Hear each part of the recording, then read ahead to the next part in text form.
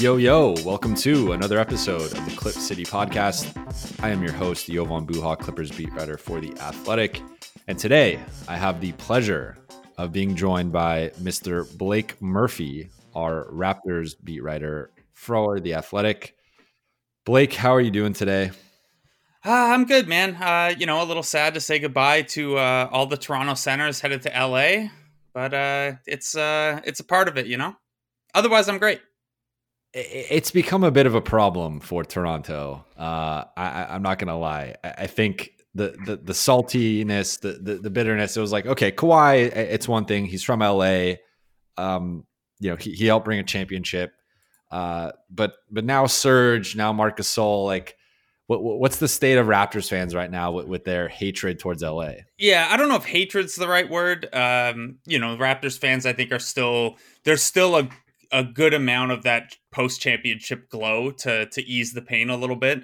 But yeah, this is Kawhi Leonard and Serge Ibaka to the Clippers now, and Danny Green and Marc Gasol to the Lakers now. And on one hand, that's a nice little nod that, hey, everyone's strategy to get them over the hump is to take the guys who helped the Raptors win the championship. But at the same time, it's tough. This 2-year window between the championship and 2021, if Kawhi left, it always projected as kind of a transition period for the Raptors. And, that's a little tough. And the Raptors overperformed a little bit last year such that it didn't make sense to deal Ibaka or Gasol for assets. And now they've just walked. And, the Raptors fan base is dealing with a little bit of, legacy cost of the championship, in that, it's a little awkward to transition to the next period. But they're okay. What's really going to sting now, though, is the last remaining free agent from that championship team, Malcolm Miller. There's got to be a bidding war between the LA teams for Malcolm as a 15th man. So we're here to talk about Serge Ibaka and his fit with the Clippers. But before we get into that, I'm curious. You got me thinking with some of what you just said. Kyle Lowry. Can one of the LA teams, specifically the Clippers, what's the situation in terms of Toronto with, obviously losing Serge and Mark? I think they rebounded well with Aaron Baines and Alex Len. Obviously, I think those two bigs are worse collectively than Serge and Mark, but they're respectable. I think Toronto, especially if guys like Pascal Siakam, Fred VanVleet, OG Anunoby, Norm Powell, those guys continue to show the growth and development they've shown over the last several years, getting better each season. They could be in that top 2, top 3 mix once again, but what's kind of the state, do you think, of the franchise in terms of are they still trying to contend, win a championship this season? Are they just let's just see what happens with this roster and maybe we make a decision by the trade deadline? Or is there a chance that, I don't think the Clippers really have the assets to get a Kyle Lowry, but maybe he could be moved to another team, at some point before the trade deadline. How do you kind of view that breakdown? I'm just kind of curious. Yeah, it's tough because, the truth was, once they brought Fred VanVleet back, the team's too good to really bottom out. Even if they were we want a top 2021 pick, we want that 14% chance at Cade Cunningham, we're going to take a big step back. I don't know that with VanVleet, Siakam, OG, and a couple of the other pieces, with how bad the bottom of the East is. I don't know that they could have got bad enough quickly enough. So, and then when you're at that point, maybe it makes sense to kind of do this run it back part 2. They're an organization that under Masai Ujiri has put a premium on winning, not just because it's nice to win, but also they think it makes them more attractive to potential free agent or trade targets. They think it helps with player development because guys get this high leverage experience to kind of build, and they get to play more basketball. So I don't think the Raptors would walk away from, another season like last year where they're a second round team and they go to 7 with another team and are a bounce or 2 away from the conference finals. I don't think they stack up right this second quite as well as Milwaukee, Philly. You could put Boston and Miami kind of in the same tier with Toronto. I think maybe Boston a shade ahead if you project some Tatum and Brown growth. But I think they're probably in the trade deadline version of what you said, where realistically, finding a home for Kyle Lowry on a $31 million deal, even if the market for him was good, like making the salary math work without eating 2021 space is probably going to be pretty tough. So I'd be surprised. He also means a ton to the franchise. So I'd be surprised if he gets dealt. But I could see like a Norman Powell or one of the centers that they signed being available at the deadline if things aren't going great in Toronto. And then you have the Giannis situation looming over. Yes, exactly. The entire league, every move the Raptors made suggested that 2021 is a priority. Like even Fred VanVleet's deal, which is obviously significant and eats a chunk of that cap space, they structured it such that it has the smallest cap hit in 2021. So everything that, and you know, Baines, Len, Bembry, and Boucher or sorry, not Len, but just Baines, Bembry, and Boucher all have 1-year deals with non-guaranteed second years. So everything they've done has signaled that they have something planned for 2021. So now we can start getting into the Serge Ibaka stuff. Now that we've lost all your Clippers audience.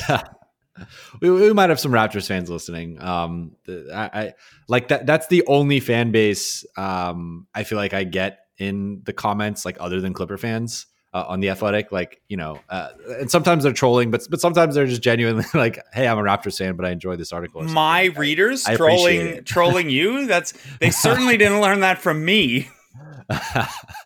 So Serge Ibaka, to me, I did a free agent board with guys I felt would be available at the mid-level, the non-taxpayer mid-level starting at $9.3 million.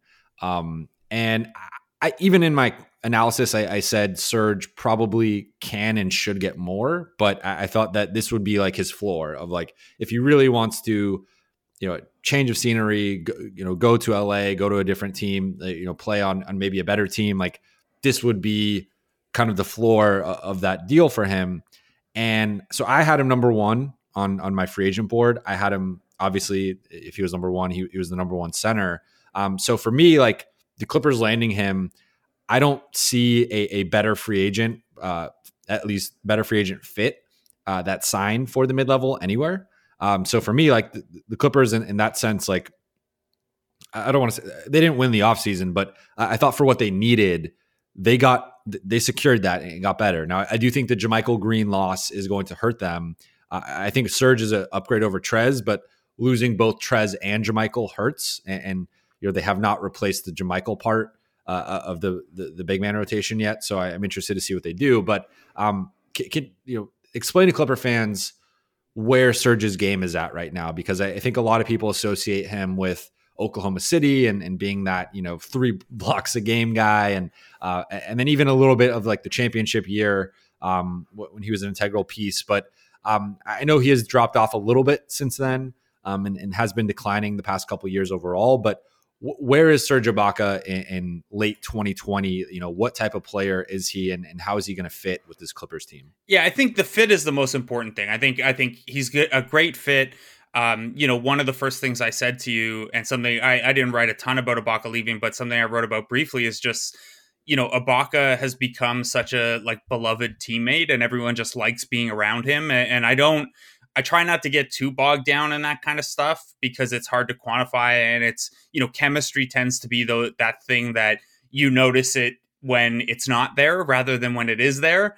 But for a team that went through what the Clippers went through last year, and for a guy like Kawhi who has a great relationship with Ibaka, I think that element can't be understated as well.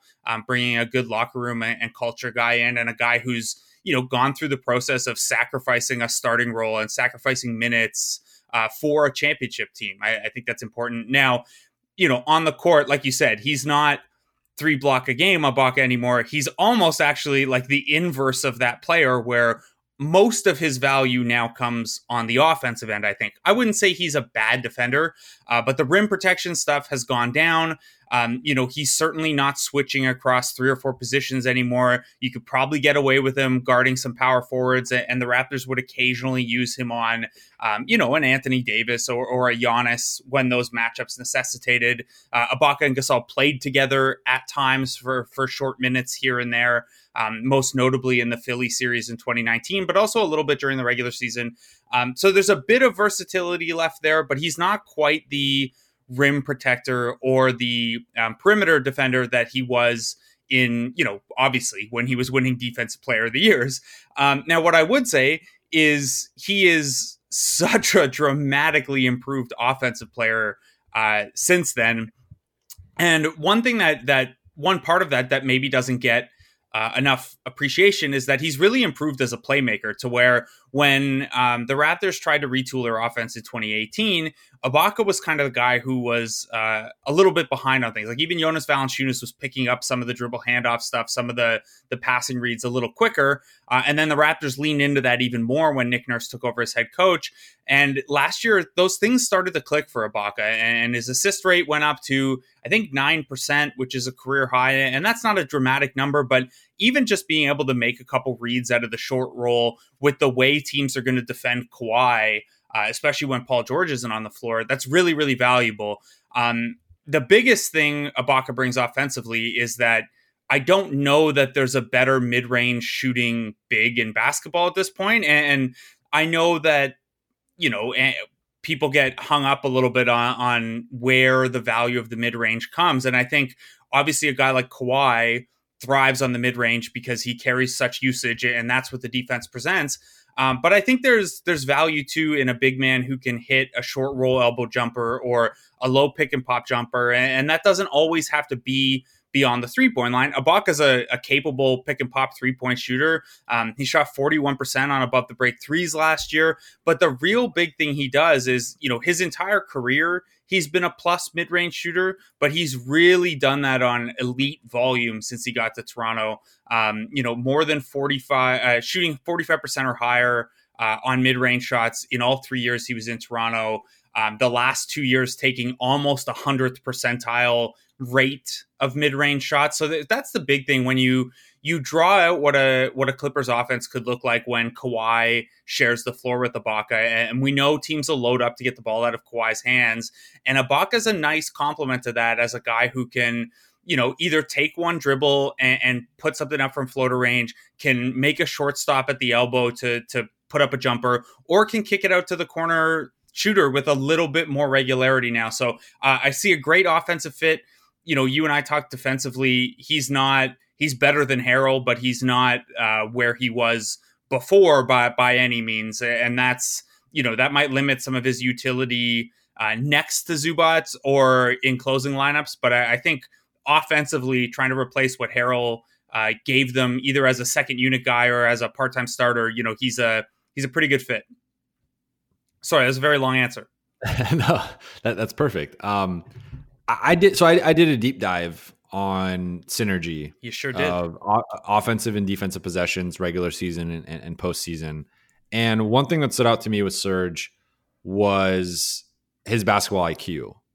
And he seems to me to be a guy who doesn't take much off the table. Mm-hmm. And that's a big thing for the Clippers, because after Game 7, one of the things Kawhi said, and Kawhi, obviously doesn't say much, but he also rarely makes like demands. But one of the things he had said to the media was that he thinks the Clippers need to get smarter and need to increase their basketball IQ. And that can be taken a bunch of ways. But I do think, going from Montrezl Harrell to Serge Ibaka is a upgrade in the IQ department. And again, just watching him on both ends, I felt like he rarely, every player makes mistakes. So you're not going to say like, okay, he throws a pass out of bounds, or like he blows a coverage and has to foul a guy. Like, yes, that stuff happens, but that stuff happens with stars. So, I'm not going to hold that against him, but I just felt overall, it looked like he takes a lot of sound shots. It's a lot of open shots. He can pump fake and drive. Again, he's not the quickest guy like he used to be, but still capable of doing that. And then defensively, like, he isn't that above the rim crazy shot blocker, but I feel like positionally he still takes the right angles. He can still, defend guys in the post. I highlighted some plays where I saw him switching onto like Karis LeVert or Kemba Walker or Jaylen Brown, and like hanging with those guys on drives to the rim and even blocking them at the rim a couple times. So, again, he's not that defensive player of the year candidate. He's not a league leading shot blocker, but I do think defensively, it does seem like he can get blown by on the perimeter if he's getting dragged up too high. And he's probably more of a post defender, like, just kind of rotating on the back line, like making smart plays there. But he's not going to, like you said, he's not like 2016 Draymond Green defending multiple positions and kind of being that guy who blows up every, offensive action. He's not that level anymore. But I do think, like, again, he just doesn't take much off of the table, and he's going to, he's solid in so many categories that, can you talk to his IQ and just sort of the type of guy he is from that perspective of making the little plays, not a guy who's going to be selfish on either end and just kind of usually in the right spot more often than not. Looking for an assist with your credit card, but can't get a hold of anyone? Luckily, with 24/7 U.S.-based live customer service from Discover, everyone has the option to talk to a real person anytime, day or night. Yep, you heard that right. You can talk to a real human in customer service at any time. Sounds like a real game changer if you ask us. Make the right call and get the service you deserve with Discover. Limitations apply. See terms at discover.com/creditcard. Yeah, it's funny that stood out to you going back over the tape, and it came up a couple times in the playoffs where when I went back and did rewatches of games, you pick up some things like that. And I think Ibaka was at times maybe didn't get all the credit he deserved in that regard, because his minutes are always contrasted the last 2 years against Marc Gasol's, and Marc Gasol might be the smartest player in the NBA.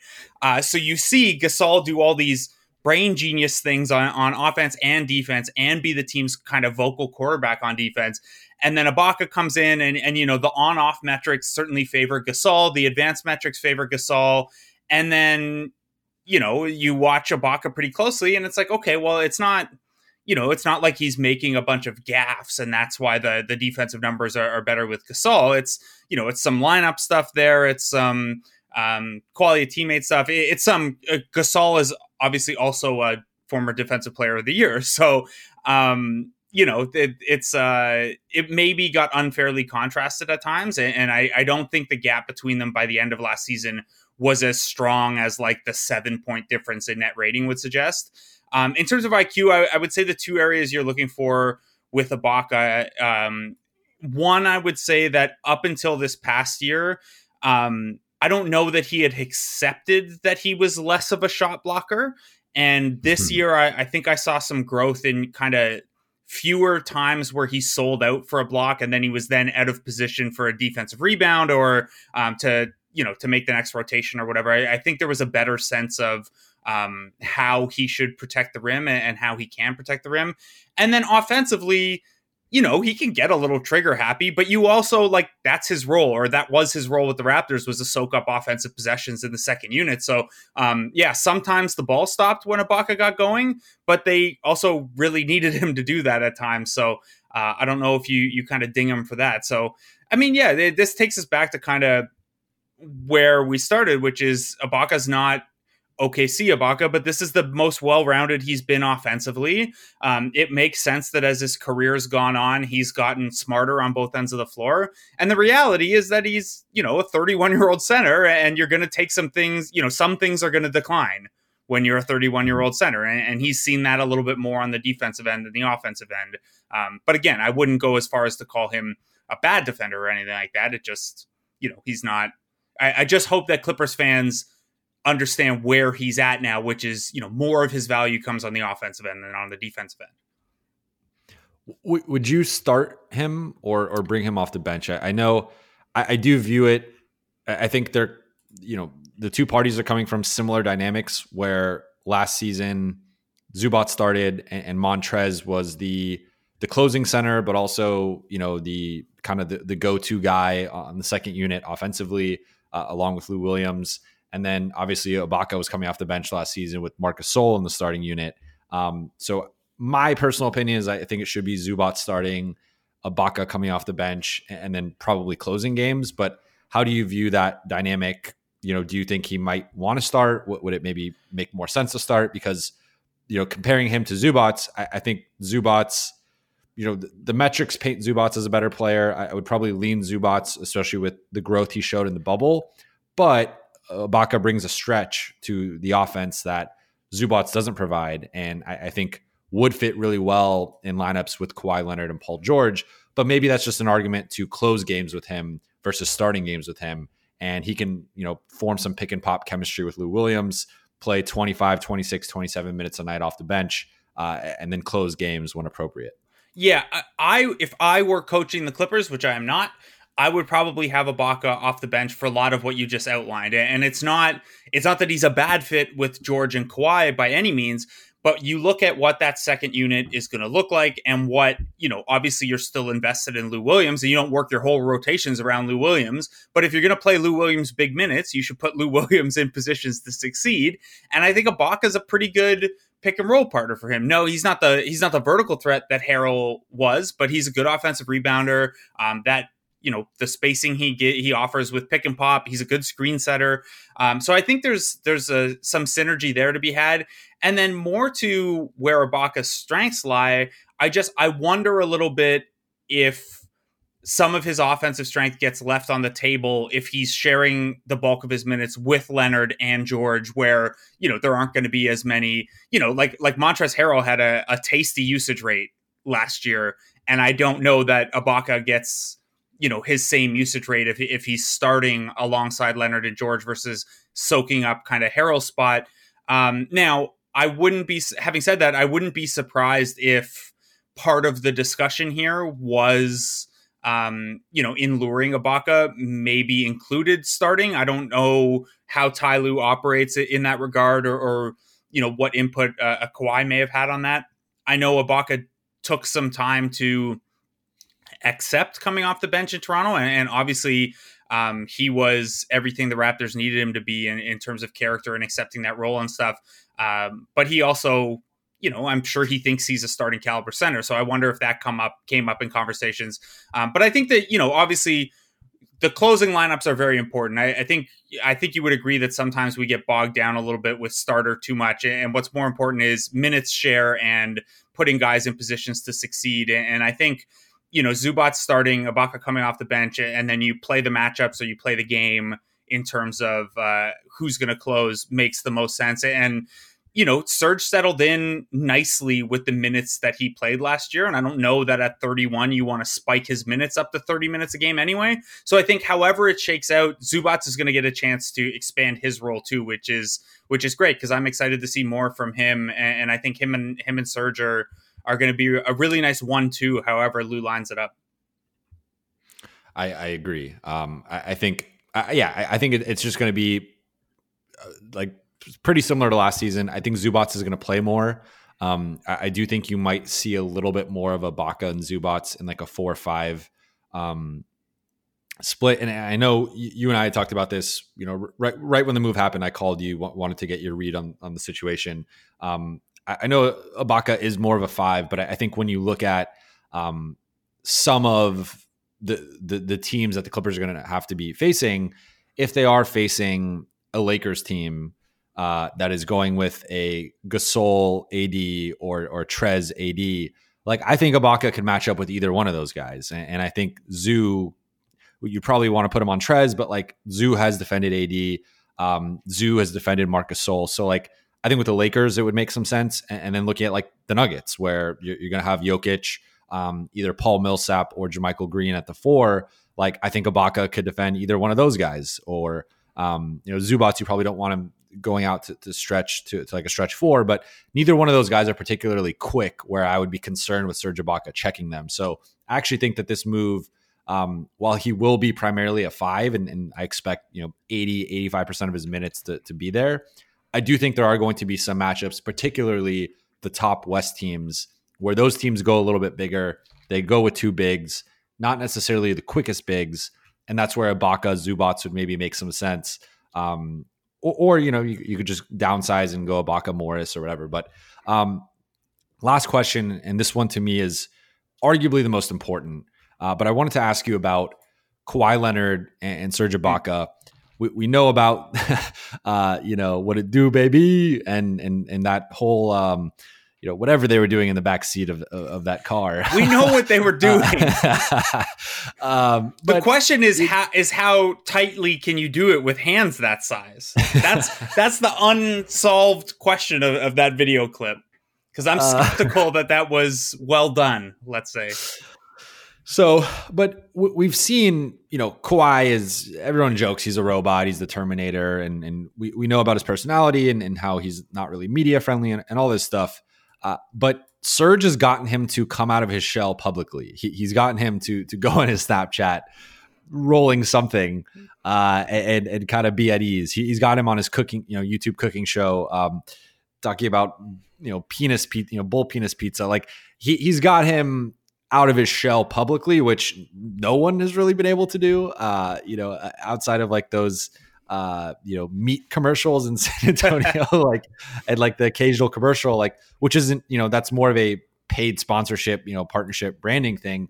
But I haven't, from my recollection, I haven't seen a teammate really kind of get Kawhi to open up and joke around publicly. So what is the dynamic there with those two? And you touched on it earlier with saying Serge is a good culture guy and he has the relationship with Kawhi, so that could be a positive in the locker room. But what was their dynamic like in Toronto? And do you think Kawhi maybe played a part in bringing Serge here? And I'm sure he obviously signed off on it.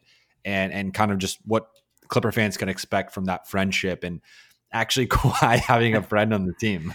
Yeah, I mean, I wouldn't expect this to be something that's hitting your social every day. Like even in the locker room, it was usually pretty subdued, right? Like Serge might yell some stuff and Kawhi would just no sell it, not react to it. The only person who really spent time at Kawhi's locker or talked to him a lot was Jeremy Castleberry. So I don't think you're going to see like a ton of that and video bombing and stuff like that. But I do think that they built a good relationship. And I think part of that was, and this is going to seem like a small thing, but they're both of them lift after games sometimes. Like once they're already warmed up, they would just go upstairs at Scotiabank Arena and get a lift in. And I just wonder if that kind of similarity of how they take care of their bodies and the preparation kind of built the foundation for that bond. And then Serge is just like Serge, how do I phrase it? Serge is very well liked and Serge is very funny, but I absolutely think when you first, if you are a friend of Serge, he probably grates you a little bit at first because he's a little over the top and high energy. And I could just with how dry Kawhi is, there's such a just natural, odd couple kind of comedy pairing. So I don't know how that broke down, but I'd assume over those post-game lifts, Serge would just be talking nonstop, and eventually he broke Kawhi, and Kawhi laughed, and then then it was the floodgates at that point. Once Serge knew that he could get Kawhi to laugh, that's how I imagine it playing out. Realistically, I think this is more of a quiet thing where Kawhi's now got another guy in there who he's gone through that with, and he knows will set the type of example that Kawhi believes in for his teammates, and a guy who, like I said, has sacrificed for a championship before in terms of role and responsibility and stuff. So I'm sure it's great that they had a good relationship, and it certainly doesn't hurt. But yeah, I wouldn't expect this to be the new Bobby and Toby podcast co-hosts or anything like that. I'm sure Clipper fans would love that. But yeah, no, I mean, I just think go ahead. Oh, I was just going to say back to your earlier point. Because I had the note handy. Serge and Mark played about 210 minutes together over the last 2 years, including playoff time. And the defense was always pretty solid in those minutes. They zoned up a little bit at times in those, but it hung in there with Ibaka and Gasol. So if that's something you're looking for, I wouldn't run at huge minutes, but you can probably get away with it here and there.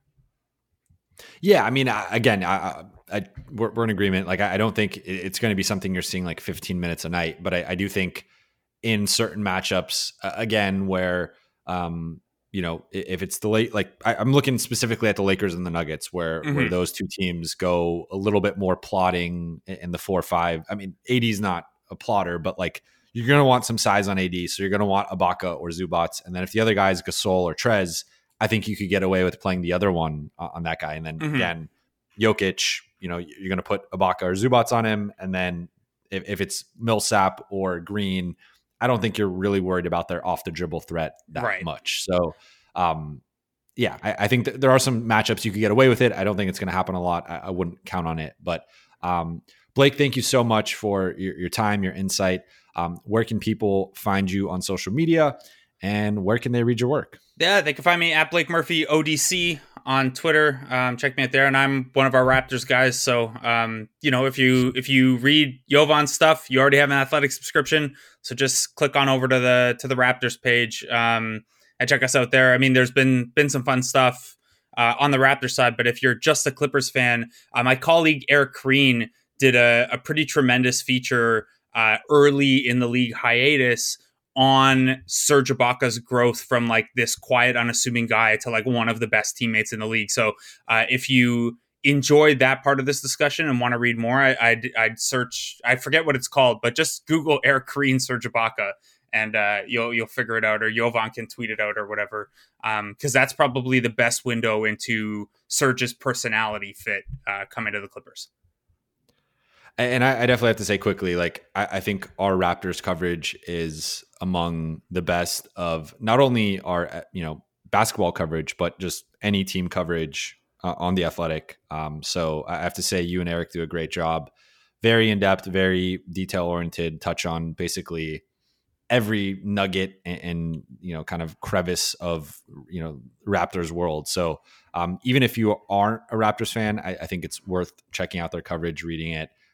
You'll definitely learn some things. So again, Blake, thank you so much for coming on.